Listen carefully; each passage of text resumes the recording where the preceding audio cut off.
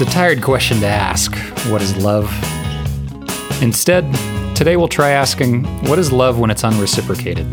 The wonderful feeling that we know so well can turn into ash when it's not given back. My name is Charlie, and this is episode 2 of Shit I'm Not Proud of, Limerence, or Unrequited Love. For many of us, managing unrequited love can feel a bit like disarming a bomb. Regardless of who's carrying the feelings and in which direction, the whole experience can be damaging to all parties involved. In this episode, we'll explore some of the dynamics of both sides.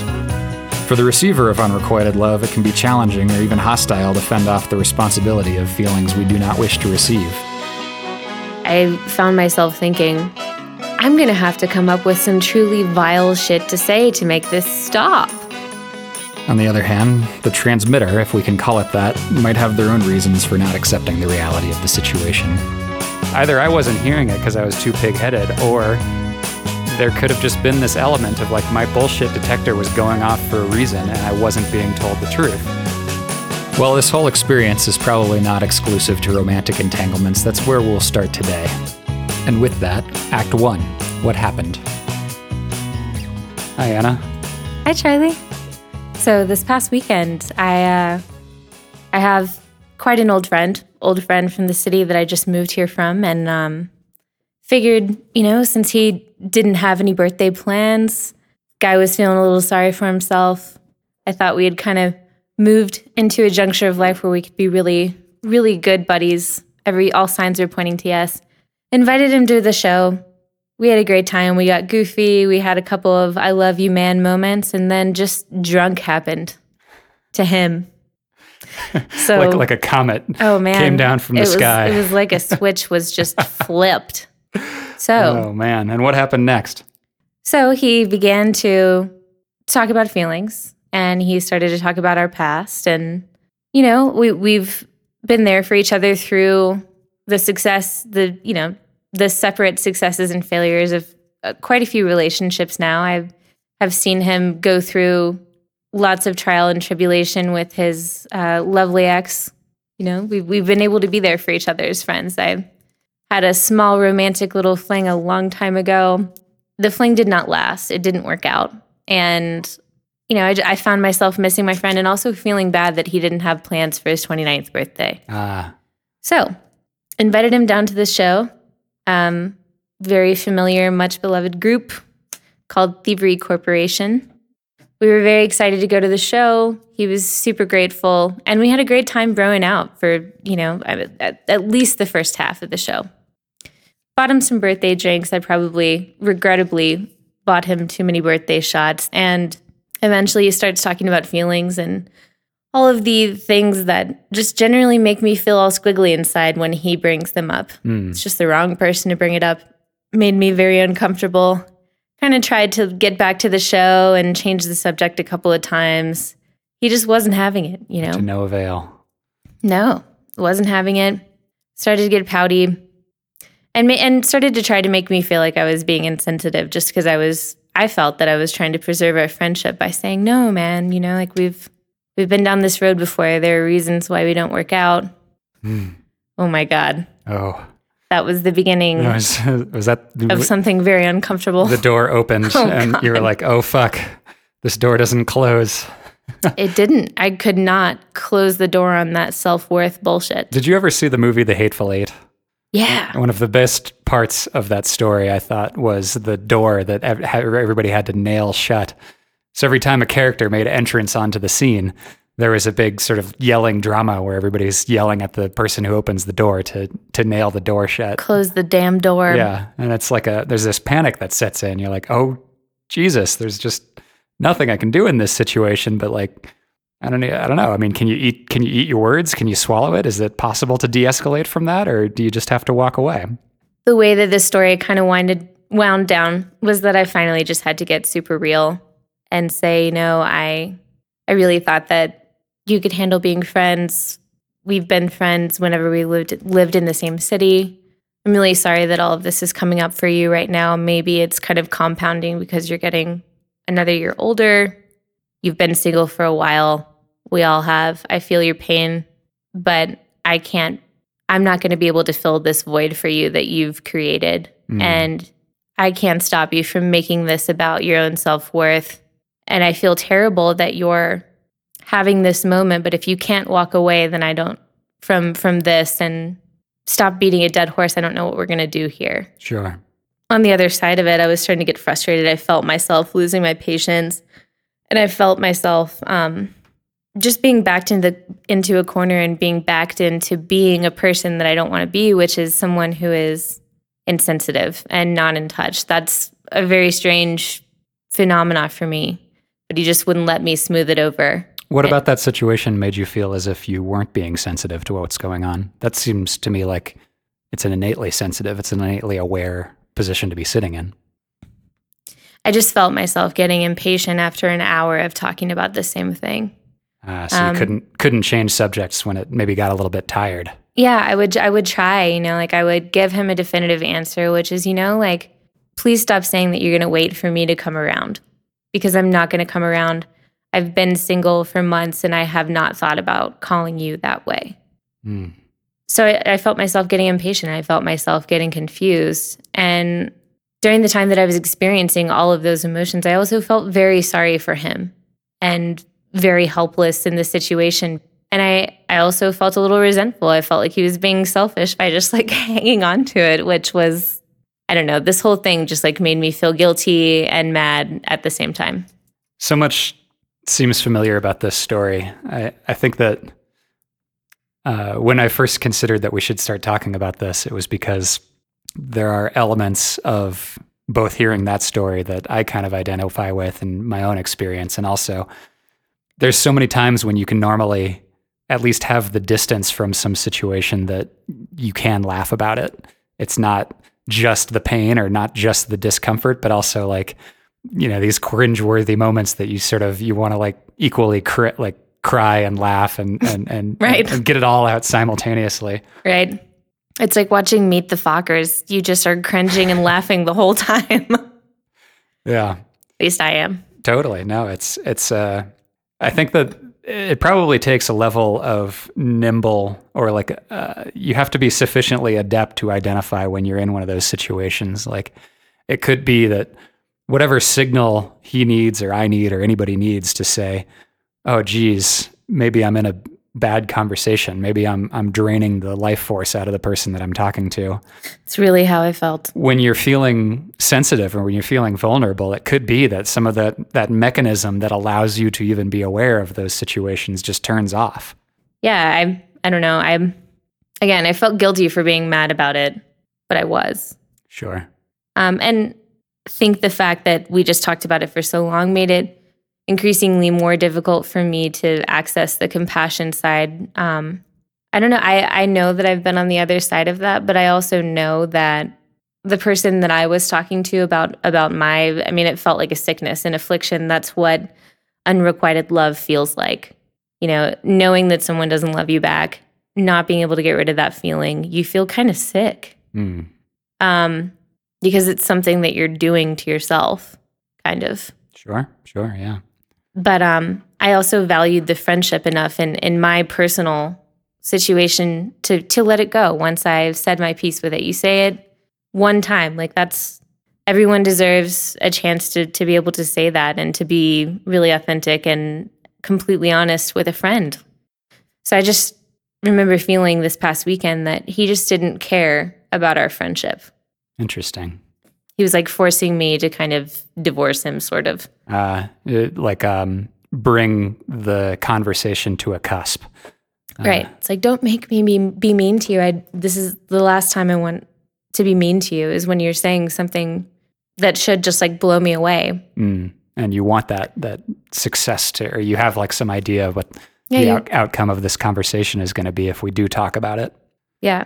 So this is something that I wanted to talk about. And I think that, it's important for sure to get your story out and get that off your chest and have it take the weight away. I mean, I think the last thing that I said to you the other day was try to find ways to distract yourself, not because not paying attention to it is necessarily a good thing, but because you can only handle so much weight before processing just doesn't continue any further. Right. Right.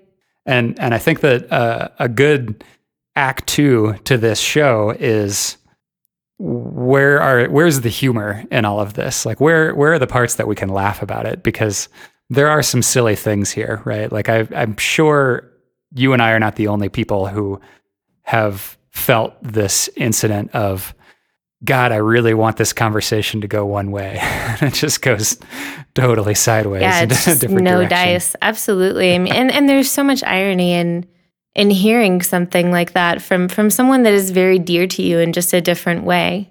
You know, like you want all of the things that they want to work out for them, but if it involves you, like, run the other way. It's like there's this distinction between a very general sense of prosperity and wealth and goodness that you want upon your friends and for all people. And then when it becomes a very personal thing, or all of a sudden you direct that nozzle inward and you're like, oh God, that's way too much. Take it's very the spotlight overwhelming. off me, Jack. Seriously. Oh gosh. I feel for both of you and him in this story because I've said very similar things. I've taken very similar stances in the last breakup of my life. Yeah. Or the most recent one. There's this idea that happens and it shows up in movies. Like I think it's John Cusack holding like the boombox above his head, standing in the rain, playing some shitty music and saying like, oh, this is all I need to do to get the message across. Right. If I say it loudly enough, then she will not be able to ignore it. Right. Or like somehow that this gesture it overcomes whatever hesitation was there in the first place. But all of those things that you see in the movies, like they really are there are so many instances in which not giving up and not taking no for an answer is a good way to look at disappointing situations. But when it comes to love and when it comes to all the things that come with romantic love, you have to take no for no sometimes. I mean, this is like, I feel that very strongly that this is going to be a very central theme in our talks, which is when to leave. Yes. It always comes back to that. When is quitting hour? If only there was a bartender for life that just showed up and rang the bell and said, hey, you're cut off. No, you need the guy on the other side of the stage with the hook to just drag you away. Yeah. You're like holding the straw umbrella. Oh man. Yeah. If my whole life was just a bunch of Looney Tunes cartoons, I think I'd be okay. Yeah, me too. That sort of guidance or that certainty, it's managing the ambiguity of these situations that makes it so hazardous. Right. I mean, also you can look at you can look at all the chick flicks and see all these things convince you that if you try hard enough and show up enough for someone, eventually you're going to wear them down and they're going to say yes. But who wants that? Like who wants that kind of love? Like why love him or her so much because they just like wouldn't give up and they loved me more than anyone else that I really wanted. Like that's terrible. That's terrible. Sometimes like timing makes things not work out. There are all kinds of things that like make something wrong for the moment, but I don't know. When have you been the one who doesn't love as much back? Oh yeah. I mean, that's definitely happened as well. And Absolutely. I think especially as in times when I'm finding myself like getting back into being single, there's a funny thing that happens where you have to decide whether it's better to be the dumper or the dumpy. Oh my God, no one wins. And it's like a standoff, right? Everybody's pointing a gun at each other's head, and there's no good way out of that situation. And yet you still have to navigate it. You still have to find yourself saying like, oh well, fair enough, this isn't for me, but I need out, or I need to be so unpleasant to you that you kick me out. Right. I found myself thinking, I'm going to have to come up with some truly vile shit to say to make this stop, which is just terrible and definitely not something that I'm proud of, but I did not know what else to do. And I don't find myself in an emotional situation very often where I genuinely don't know what to do. Well, it's like you find yourself in this situation where you have to almost become like the cartoon villain, right? You have to make yourself a caricature of something so unpleasant that it breaks out of whatever the routine that you're in.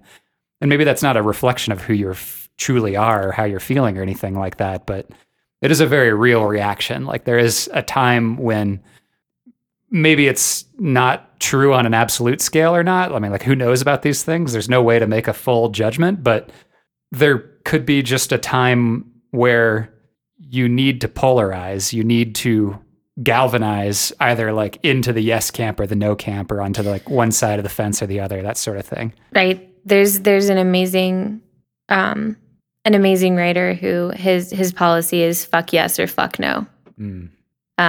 So absolutely. That's like a weird extension of Taoist decision making, I feel. Yeah. You wait for the decision to come and just kind of slap you in the face, and then that's how you know it's the right one. Right.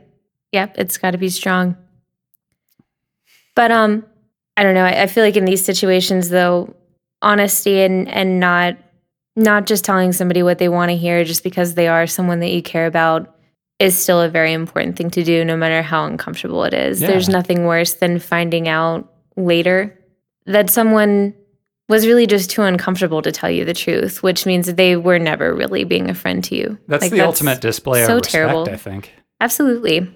And it's the reason why in my own adventure, like I spent so much time lingering around this breakup situation is because I didn't feel like I was being treated honestly. I didn't feel like whatever the actual thing that needed to be said is, either I wasn't hearing it because I was too pig-headed, or there could have just been this element of like my bullshit detector was going off for a reason and I wasn't being told the truth. Yeah, there was no just out with it moment. And so in those moments, I feel like it has to be approached from like a two-prong framework. On the short term or in the immediate situation, there's that you're having the drinks and there's like too many Appletinis, and then all of a sudden the truth bombs start coming out and you're like, oh fuck, this is not the kind of truth that I really wanted to subscribe to on like an evening of dance music. Right. So there's a whole set of skills you need to build to be adept enough to deal with that situation. You can scale it back. Sure. You can come back from those moments, and that's that's why that shit is so frustrating, is because it is possible to recover. And you break the ice, or you find some way to tone it down, or to tell a joke to relieve the awkward elephant in the room tension.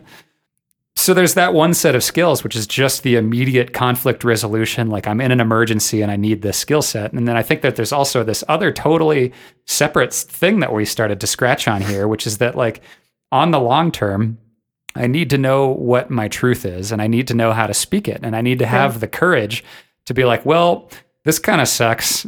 Maybe not even for me, but for you.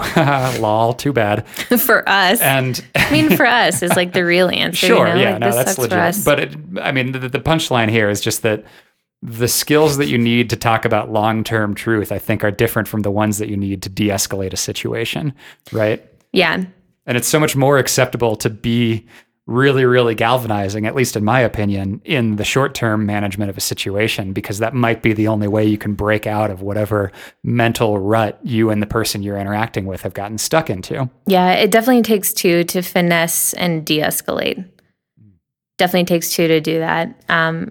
If both parties are not interested in like saving the moment and protecting each other from something that could be so awkward that it's damaging, then that's when you're in trouble, and that's when you do have to have a galvanizing moment where it's just like, hell no, absolutely not.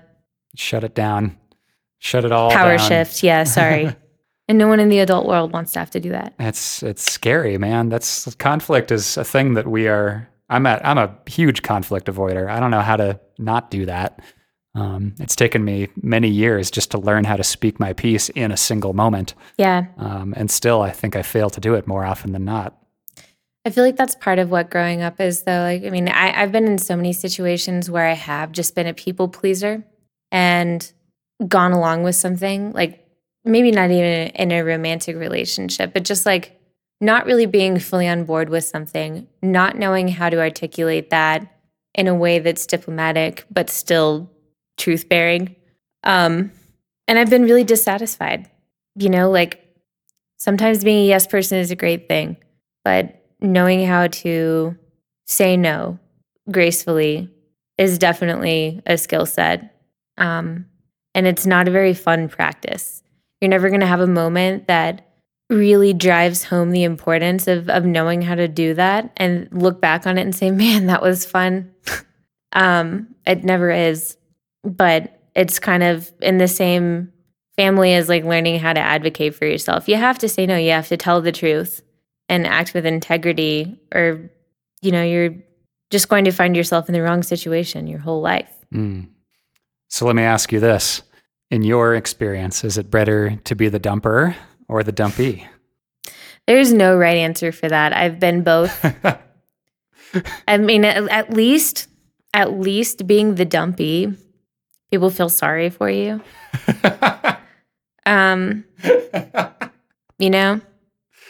So I can honestly, more often than not, I've been the one to leave. But I can honestly say that I would probably rather be left, even though there's so much less control in being left. I mean, and then there's the waiting for the closure. There's the waiting for like the truth to come out if somebody didn't really give you defined reasons. It all sucks. Like, let's be real. It's all terrible, and no one wins in either situation. Being the one to leave, you are kind of a pariah. You lose a lot of friends.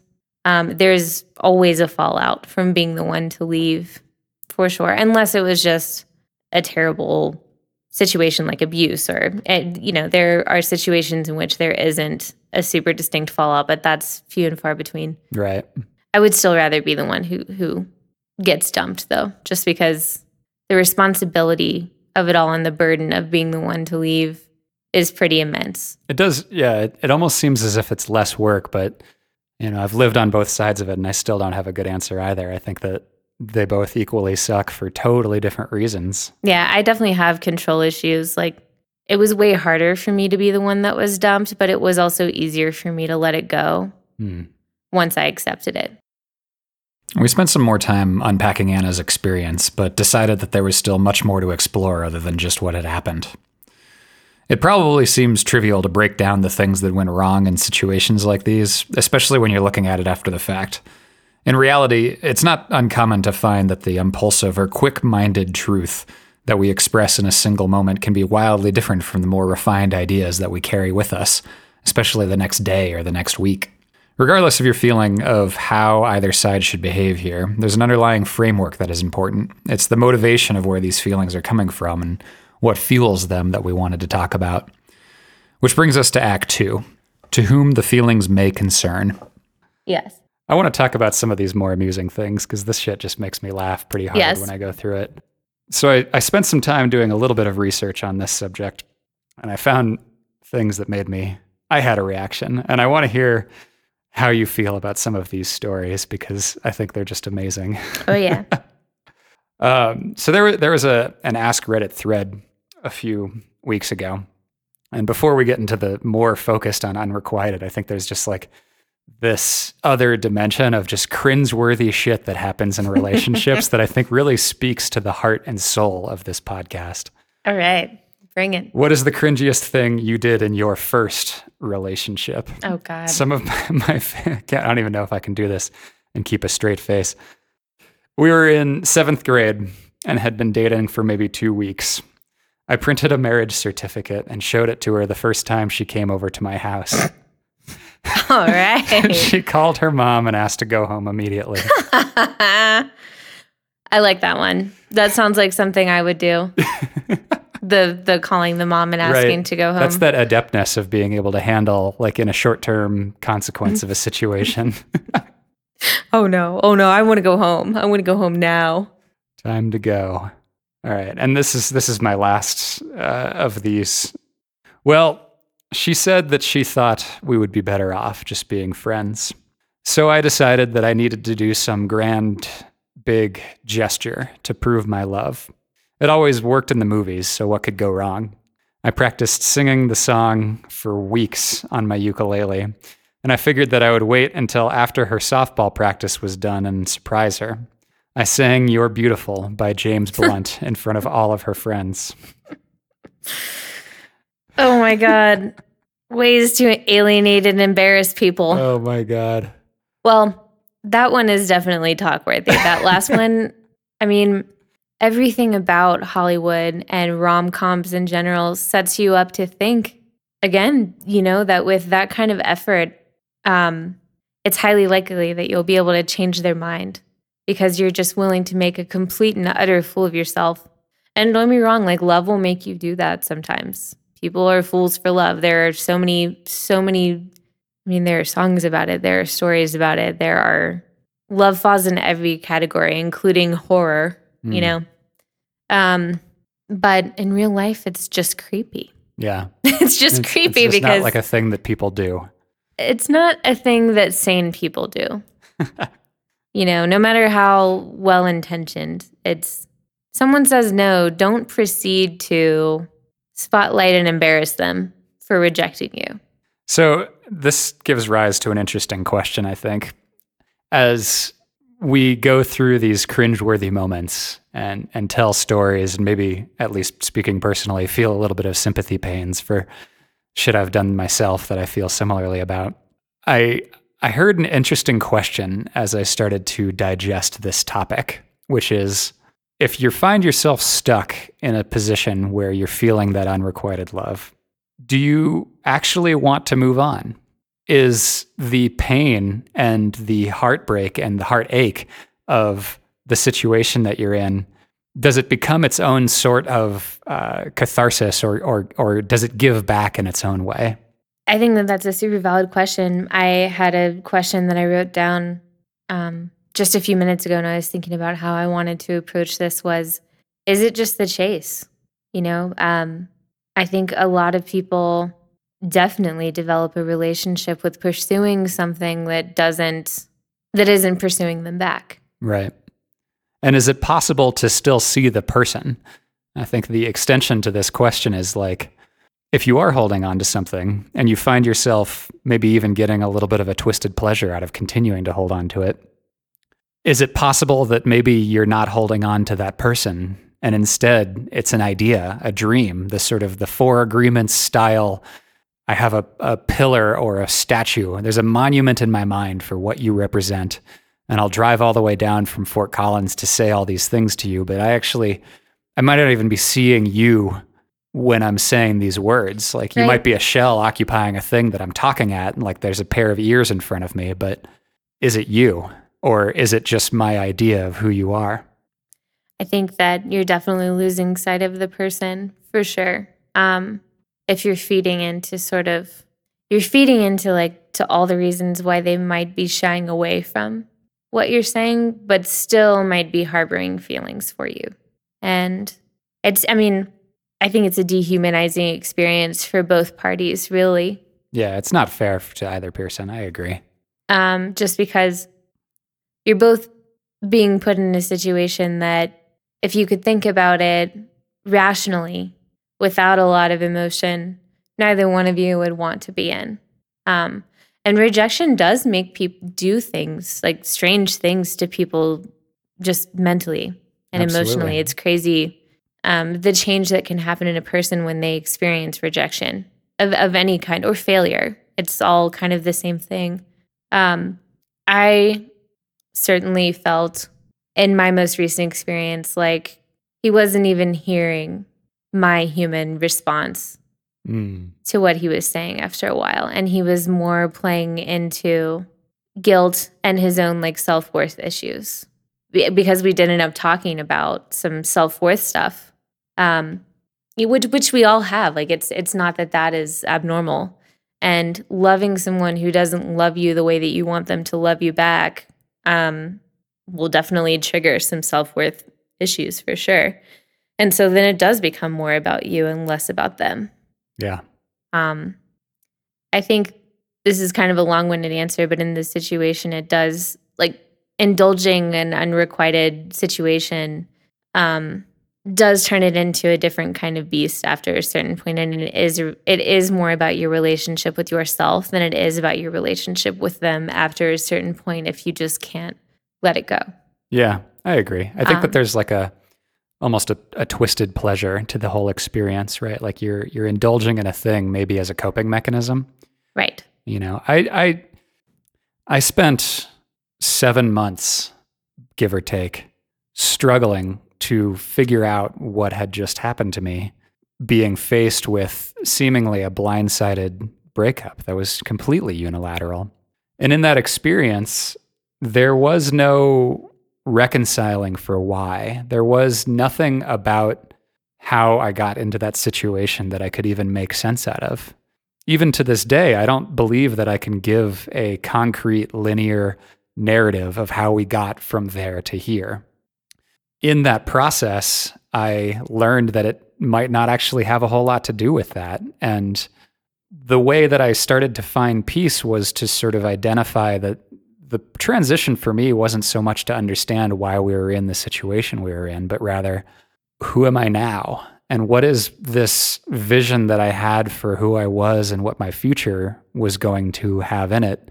Now that that's changed, now that that contract is completely switched, how much do I have to reassimilate? How much do I have to find this new idea of self that's not a function of this relationship that I just thought was my whole life?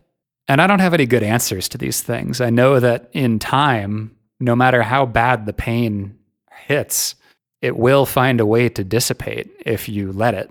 But it just kind of gets back to that original question of like, maybe if you're harboring all these feelings and they're not actually for a real person, but instead this monument that you've built in your head, what does it take to identify it as that? Like, what are the steps? I don't really know what the treatment plan is here, but in my own experience, the process was mostly about disarming these falsely labeled things, turning them from actual people to just ideas, turning them from a identity to a fantasy of an identity or a life that just was never realized. Right. I feel like in some situations like this, you're also like, you have to take that life that you would have had and that person, all of the highlights versus all of the downfalls off of a pedestal that you've created because it didn't work out. You know, I mean, this is a very common thing when romantic relationships don't work out, you remember the good times when you reflect. A lot of us do. I definitely have. And that's what kind of keeps that picture alive in your mind. The way that I've seen people successfully let go of situations in which they felt like they were doing more loving and not being loved enough is to really, really dig deep and remind themselves that they deserve so much more than that. Yeah. And it's a process, I think, that's worth adding. It's definitely a coming home process for sure, which is coming back to yourself, because what leads so many of us to these unrequited situations is having deserted ourselves in the beginning. Sure. Having overextended and overcompromised because there was an imbalance. I think that it's worth calling out, if this is advice that we would send to the airwaves, it will take time. And that reminding thing is not going to happen just once, right? No. If you find yourself stuck in this limerence, in this place where you feel like you're on a one-sided track, those intrusive thoughts are going to continue. Those ideas and obsessions or whatever it is that's kind of like obsession. Feeding the blues. Yes. It doesn't go away overnight. There's no silver bullet that just fires and then all of a sudden you're released from it. There are moments certainly that feel that way, but there will still be internal backlash. There will still be a back and forth that happens as you start to disarm some of these ideas in your own experience. And it's just something that I would definitely want to tack or like bolt on as an additional component to this advice that you throw out, right? Is that you have to be patient with it. You have to let it happen in its own time, because sometimes, man, it's going to be slower than you wanted it to. Yeah. You have to be patient. You have to allow yourself to be observant of this inner narrative, because I feel like a lot of what really fuels the fire in these situations is the stories that we tell ourselves. You know, like one thing that I heard the other night coming out of this person's mouth over and over again is like, I just feel like I'm not good enough. You know, and that's a very uncomfortable thing to hear come out of someone else's mouth, but it's something that we all think to ourselves at some point. Hearing someone else say it just sounds crazy, especially if it's someone that you like and admire. And Do you get the sympathetic pains the same way I was when I was telling these stories earlier? No, that's not true at all. Like, it's not that, like, because it's absolutely not, but I think that that's what makes this cycle in particular such an addictive one, is because for all of us that do, and every adult has moments where they struggle with not feeling like they're enough in some way. And this is one way that really, really hits home and really just like confirms that narrative that we all have. So it definitely, I kind of forgot where I was going with that, That's but it definitely turns it into more of like just a narrative cycle that you have to separate from at some point and be like, you know what though, that is total bollocks and absolutely not true. Yeah. And this is something that I'm playing into, and my recovery from this moment may not happen overnight, but that is absolutely not true. And that is the backbone of all this. The backbone of all of this is a lie, which is that I am not good enough. This is just not the right situation. This would have been bad anyway. Right. Because I have more to offer. I deserve more. Everyone does. It's like a two-part response when you hear stuff like that, right? It's on one hand, damn, I don't want that kind of responsibility. And on the other, you have to, I think, fundamentally just reject the thesis entirely that you have any responsibility for somebody else's validity, right? Like that whole concept of self-worth has to come from within by definition. Always. And sometimes it gets displaced. And that fear of rejection or that fear of reciprocation can certainly erode at the concept of somebody's self-worth. But as the receiver of it, I don't think that that's a thing that anybody could reasonably take a responsibility for. No, your self-worth is all about your relationship with yourself, and no one should have the power to affect the way that you feel about your own personal worth. The should and like whether they do versus whether they should, completely different beasts. And many of us, codependency is a real thing.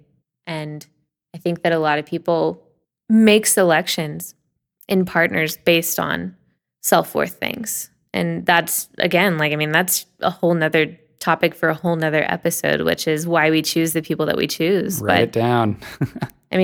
Why we choose the people that we choose. I know what my patterns are. Yeah. For sure. And I know that I can look back in my life and see the times that I was playing into my own personal narratives. And I can definitely see how that directly correlates with my selection and partner and what they were able to get away with and just the balance of the relationship.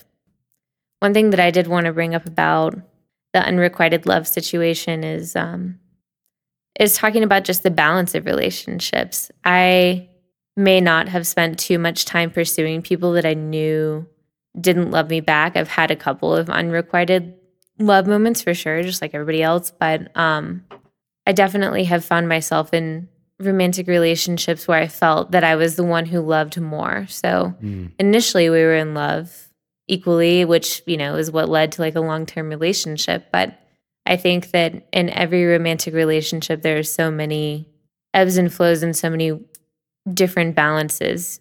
And you can't always meet each other halfway. And I think that that's the way that I've felt sort of an unrequited feeling commonly in my life. And it's strange also when that happens because you're with someone who says that they love you. Maybe the actions don't back it up.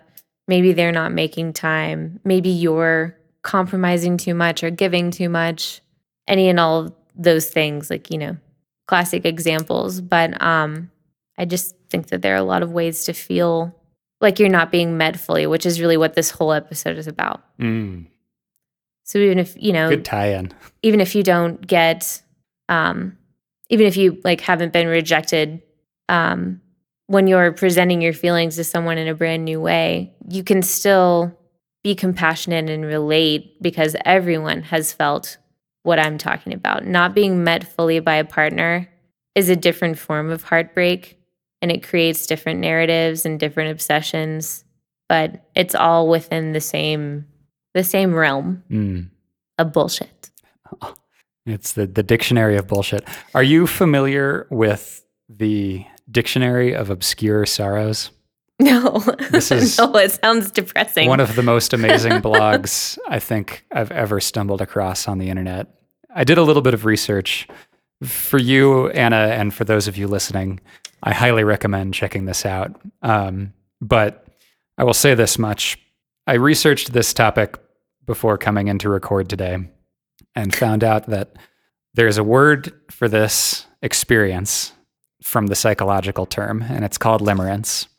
And oddly enough, although most of the Dictionary of Obscure Sorrows, I think, fills in somewhat fictitious terms, there is no entry for limerence, and maybe there should be, because the phenomenon that this gentleman that joined or became the accidental subject of this talk this evening, and all of the other phenomena of feeling unrequited love, it exists. It's out there, it's real, and it's okay. And the one thing that I learned this evening is that there is also probably a second entry right after limerence, which is being the limerent object, the receiver of this attention, because that is its own process that you have to cope with and deal with and learn how to navigate, as any good person or walker of the earth may need to. So these are the lessons that I've learned. Anna, if you had any closing remarks, this would be a good time to follow up. I believe that we may have exhausted this subject. I'm in agreement with that. Solid. Good night and good luck. Yes, good fellow night, Americans. good luck. Be patient. It will take time. And thanks for listening. P.S. Love yourself. And love yourself a lot. Hot damn. Shit I'm Not Proud Of is made with love in Denver, Colorado, and is recorded at Creative Density Co-working.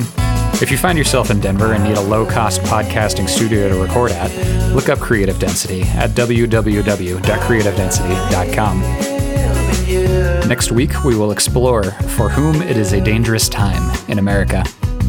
We sincerely hope you enjoyed the show. Thanks for listening. You're always on my mind. I'm by your side.